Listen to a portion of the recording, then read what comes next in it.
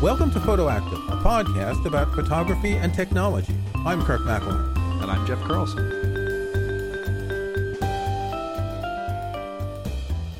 So we thought we were going to give you some answers about shooting photos with the iPhone 15 and the iPhone 14 too. It turns out that we've got more questions than answers, so this is going to be an episode that I hope we can present this in a way that people will understand.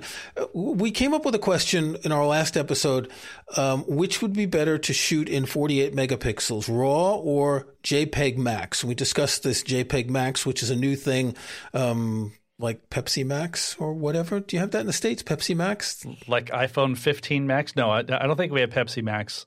Or HEIF Max, for those of us in the modern world. Right. The idea... No, you do have HEIF Max 48. If you're set to HEIF on your iPhone, you can do HEIF Max. Right. You said JPEG, and I was like, oh, right, back in the ancient days. So I'm still using JPEG.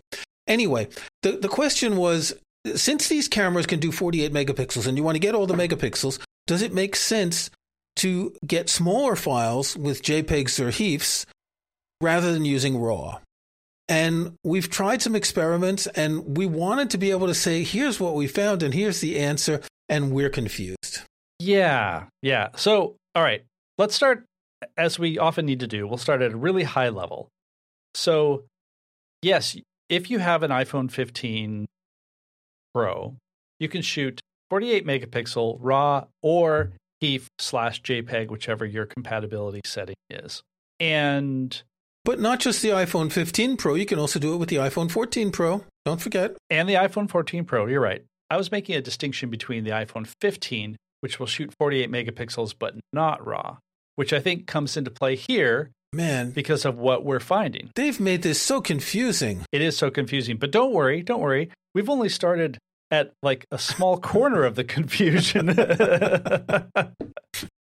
I mean, I think part of what we're getting at is, and in a lot of ways, this is very un-Apple, because Apple tries to make things very, very simple and understandable. And I think they kind of have to an extent. But once you get underneath the surface, even just a little bit with this, determining whether you're shooting a 48 megapixel RAW file, 48 megapixel non-RAW, let's say non-RAW, HEIF, JPEG, whether it's 24 megapixels, whether it's 12 megapixels, whether it's the camera that has something to do with which megapixel resolution you end up with, the shooting mode will also affect this. Like, suddenly there are, literally like dozens of permutations of the question of, what resolution am I shooting in? And it's hard to say. If I had time on my hands, I would make a flowchart, because there are so many options here. As you say, it's very un-Apple.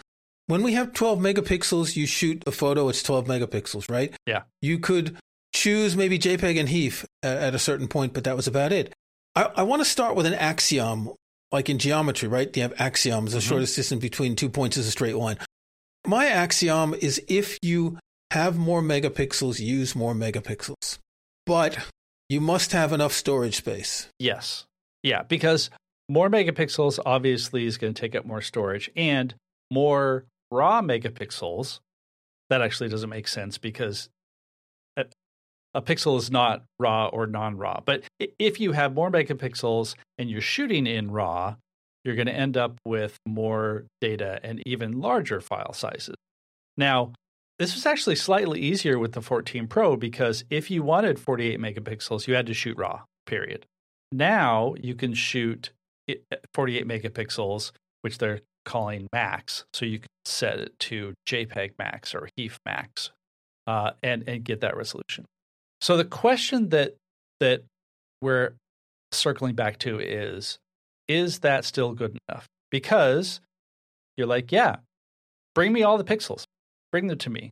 But is that going to be worth doing? Okay, now we spent about 45 minutes before we started recording looking at some photos, particularly some photos that I shot. And I just noticed something, that the two photos that we were looking at were not 48 megapixel, they were 12 megapixel.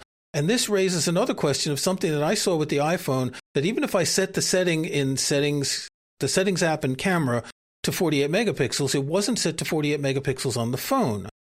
No. But that's not it. It's because the ones we were looking at were the ones I did in 2x.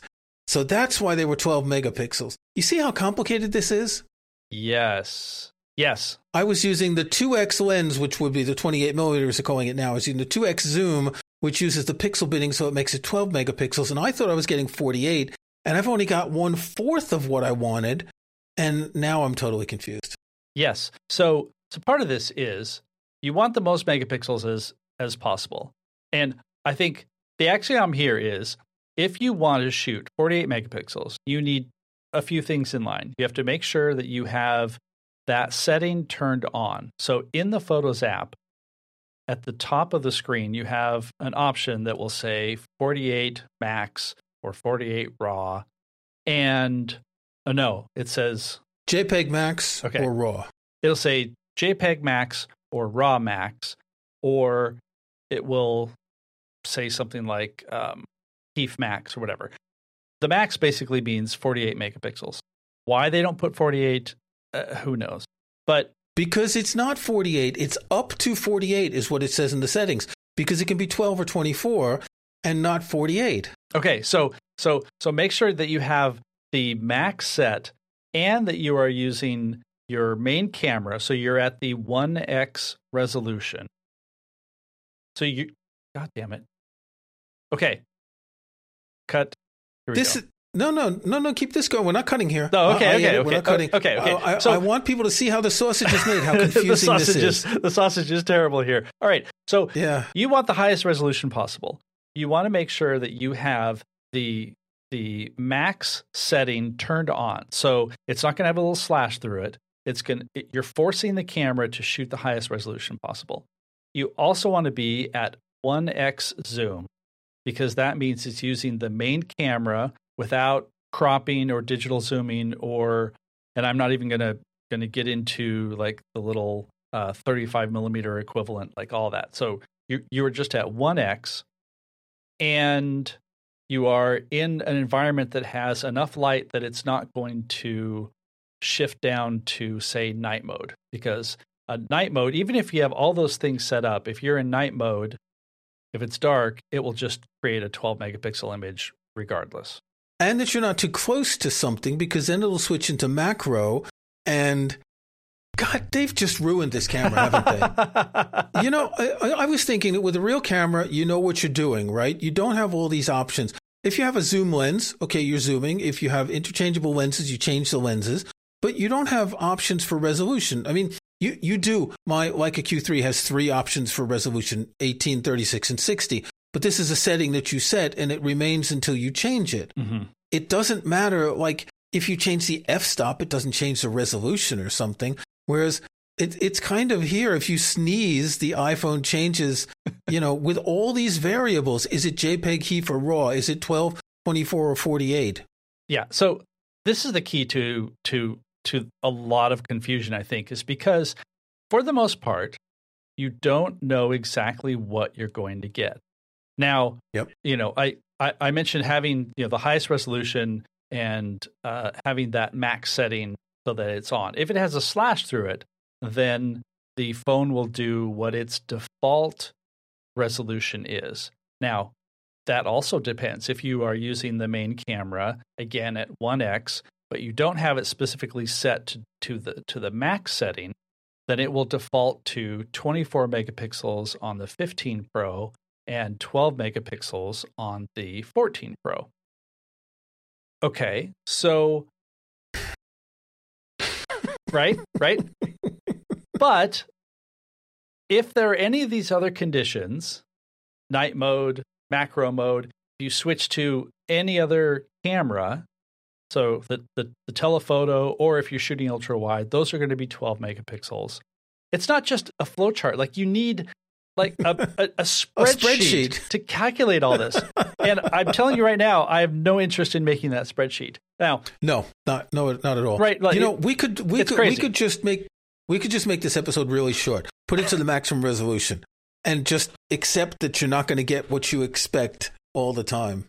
Well, yeah, exactly. Put it in the maximum resolution and hope. Now, yes.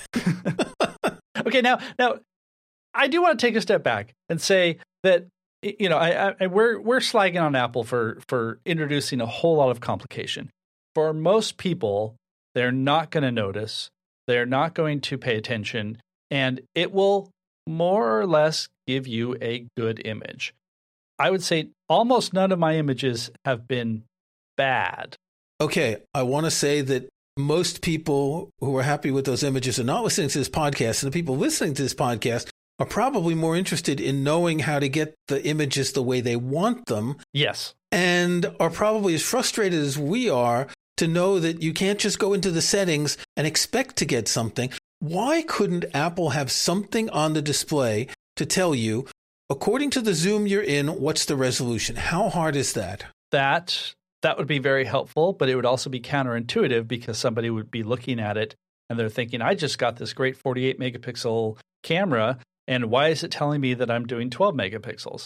Now, that's something that we want to know because we want to make sure that we're shooting the most resolution that we can. Well, we don't always want to, but assuming we have the space. I want to just give some examples. I took a few photos this afternoon.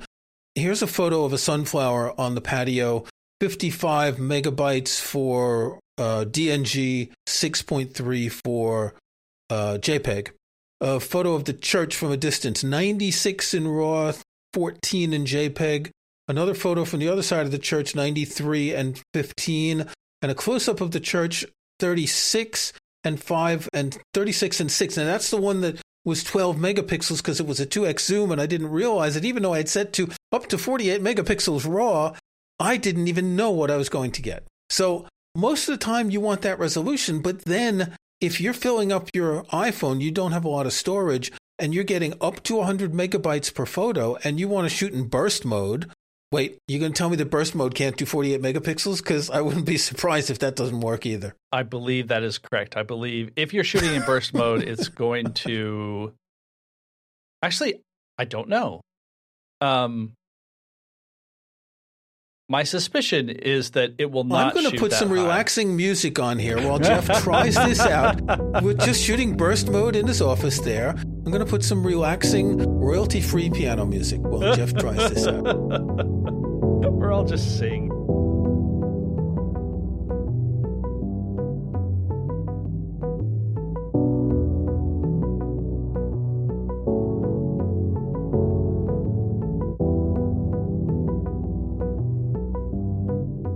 Burst is 12 megapixels. Okay, so that's another thing to put in the spreadsheet. The spreadsheet that we're not going to make. We're not going to make. Although an article laying out all these details would be very useful, I think. Hint, hint, nudge, nudge. Yeah, that's a good point. Either for tidbits or DP review or somebody. Yeah. No, that because we came into this thinking, okay, we're going to compare the 48 megapixel JPEG HEIF to the 48 megapixel RAW. We're going to say one's better, but one's bigger. And it's like shooting raw JPEG on a camera, on a real camera. You know what you're getting. That's what we expected. At least that's what I expected. Yeah. And we've uncovered so many things. We haven't even gotten to the real problem, is that when we started looking at these different photos, just an example. So Jeff is going to put one or two of the photos, the close-up of the church, which is actually only 12 megapixels, even though I thought it was 48. Mm-hmm. When I first looked at them, there was a very big difference between the DNG and the JPEG in the Photos app. And then at some point, they started looking exactly the same, as if the Photos app saved a preview of the same one twice. I took screenshots that I showed Jeff because I figured that might show something that doesn't show in the photos. And it's very clear. You can see that the JPEG has extra sharpening done to it and doesn't look as good as the DNG. But now when I look at the two photos, they both look, I don't want to say bad, but neither of them looks like the DNG did originally, which looked better. I cannot explain that. Well, you did point out that something like Photomator uses the built-in demosaicing on the Mac, so it's not doing its own demosaicing. When you opened some of these photos in Photoshop, they did look different than they did in Photos or in Preview or in Quick Look. And this brings up something really interesting. This is like Schrodinger's photos, that what you see on your Mac, on your iPad, on your iPhone is just a simulation of what the photo is. that may not be what someone sees on another platform, on another device, an older Apple device, or in a different photo editing app. Yes, to an extent. Now, we're specifically talking about RAW files there. Right. So, a JPEG should, I'm going to put should in giant quotation marks, look the same no matter where you're looking at it. But when you're looking at a RAW file, this is sort of the unexamined foundation of photo imaging that I think we usually gloss over because it can get so confusing. So I'll put a link in the show notes to a review of Photomator that I wrote for DP Review. And one of the things that came up when I was testing it out is I was looking at their denoise tool. And you take a high ISO image and you run denoise on it, and it cleans it up, get rid of some of the noise. But what I was seeing is that the same image, the same high ISO image in Lightroom or Photoshop, for example, looked different just when opening it than in Photomator or Pixelmator Pro, for that matter. And the reason is that because Photomator leans on the macOS libraries for RAW compatibility, it seems as if macOS is doing its own bit of denoise when it is demosaicing the image. So when it's decoding it from just the pure raw information and making an image out of it. So then what Photomator has to do is then clean up that semi-cleaned image. And so that's a long way of pointing out that there are things that are happening at a foundational level that you have no control over. You just have to hope that when you open your image, you're going to get something good. Now, I just opened the image that we were looking at, the close-up of the church, that we looked at closely before we started recording. I opened it in RAW Power, and it looks like the good image that we saw before, which Photos isn't showing me anymore. There's got to be some sort of a cache in Photos or in macOS in general for these image previews. Probably a quick look cache that also works in the Photos app and other things. That's what I think. And somehow it's getting confused. That wouldn't surprise me at all. I mean, that actually makes sense. And honestly, I mean, I hate to bring this up, but I wonder how much of this might be maybe just some bugs in macOS Sonoma. One of the things right, we're both running Sonoma. Yeah, we're both running Sonoma. You're running on an iMac, right? M1 iMac, yeah. M1 iMac. I have an M1 Max MacBook Pro. And for example, another thing that I'm seeing, I have a display that's capable of doing HDR. So not the HDR when you're combining images to get a higher dynamic range in the image, but this is the display HDR where it will actually brighten the pixels in some areas so that you get that richer dynamic range, like on a good 4K television set. So that my screen will do that.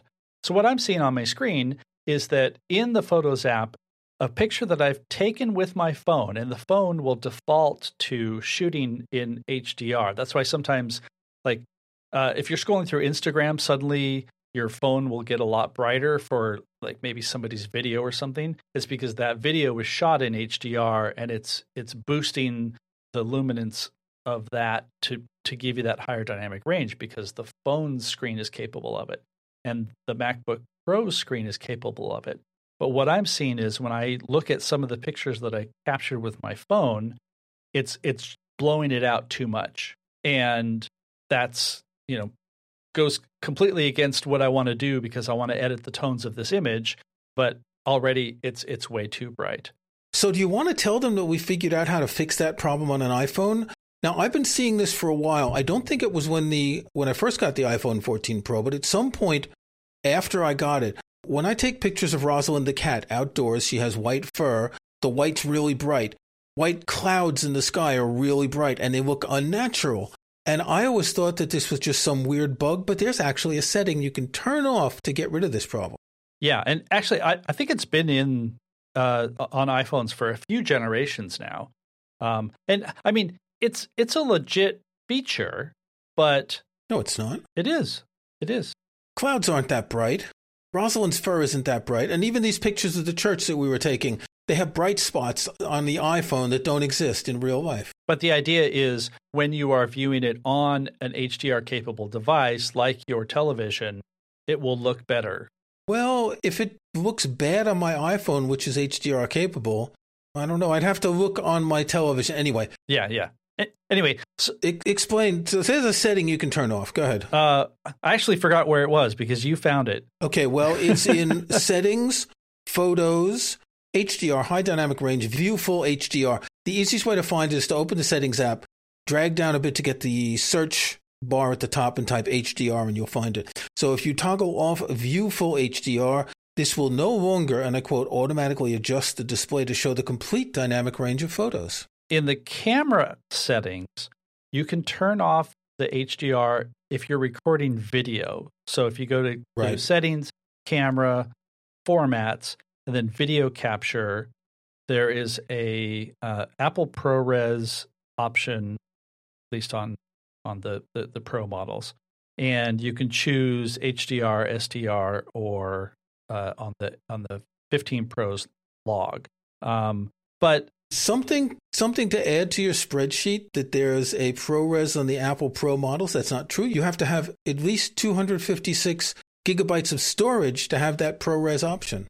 Yes. God, Apple, what have you done? Give me a real camera with a lens and I know what I'm going to get. And this is like, I mean, you said it before. Most people don't care about this, right? Yeah. Most people are going to just shoot their photos. They're going to be happy or they're not, whatever. They don't care. But I couldn't explain this to someone in any way that makes sense because you and I, we've been doing this for a long time. We write explainers. We write how-tos. We have a series of techniques of how to present the information stepwise through things. You couldn't do this in a linear manner anymore. You're going to have a number of H2, heading 2 level headings for if you want to do this or if you want to do that, or if you're shooting with this camera lens, millimeter length, whatever you want to call it. It's just too confusing. There are too many exceptions here. Yeah. And yet, I mean, I'm still going to go back and say, this is a good camera. It does make good images. It's going to give you good results. And in some of the, we'll put some examples in the show notes. I would say that some of what we're doing is pixel peeping. Some of it is being extra critical.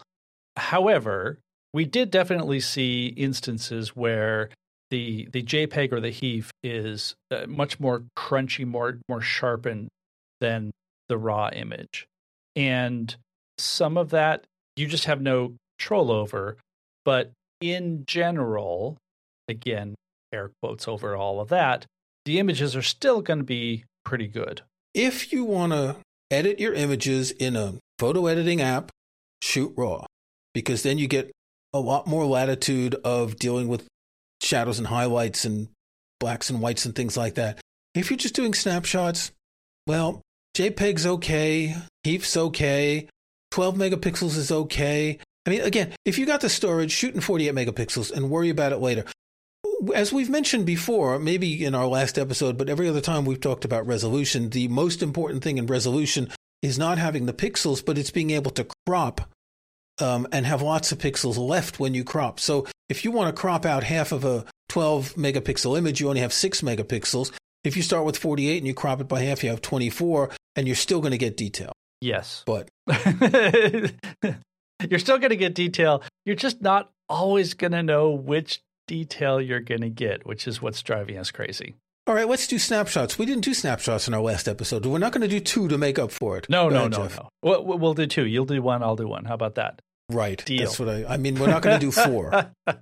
All right. So I have this thing. When I went to travel last year, I went to Europe. One of the greatest things that I brought with me was a power adapter. And you're like, well, of course you need a power adapter because some countries have different plugs. However, you can get power adapters now that are not just the sets of like the 5 little plugs that go in between your plug and the wall. The one that I'm looking at here, which is an updated version of what I got, It's a company called One Adapter, and it's called One World 65. It's $69, normally $75. And it has the adapter part, but it also has, I want to say, it looks like 3 USB-C ports, 2 USB-A ports. It uses gallium nitride technology, so it's not really very large. What this means is I was able to basically have one thing that I plugged into the wall, and I could just run all my little charging things to charge my watch and charge my phone without having to have a whole bunch of different chargers and different bricks and all of that. So if you are traveling around, something like this is nice and compact, and you still have to have your cables, but anything that will reduce that sort of clutter is a big win. Kirk, what do you have? I'm going to talk about a video game that I've been playing for about a month. It's called Starfield. I may have mentioned that I bought an Xbox in January. For the first time in my life, I bought a video console.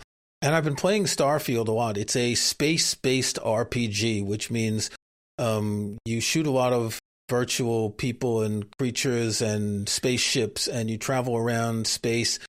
And it's just totally mesmerizing. It's like, it just carries you away. But the reason I want to talk about it is that the photorealism of this game is stunning. I'm going to pick a screenshot that I've taken. It's really easy on the Xbox. You just press one button, it takes a screenshot, and you can download it to your devices.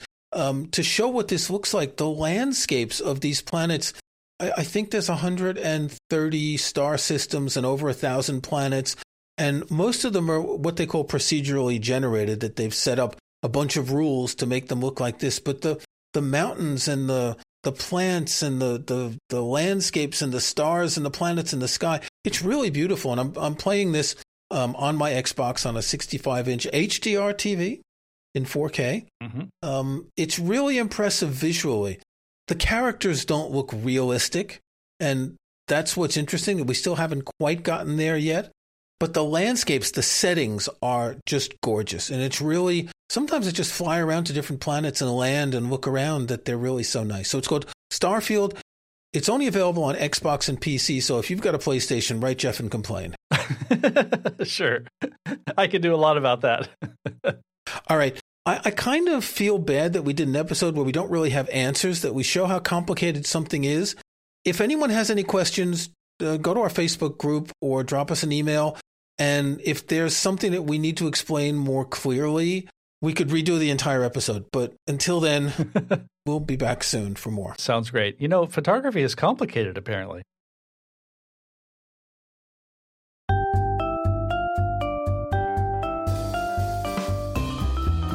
Thanks for listening to Photoactive. You can find show notes, including any photos we discuss in this episode, at photoactive.co. That's photoactive.co. We couldn't afford the end. You can join our Facebook group at facebook.com/groups/photoactivecast. That's photoactivecast in one word. You can subscribe to Photoactive in your favorite podcast app or on Apple Podcasts. See the links on our website.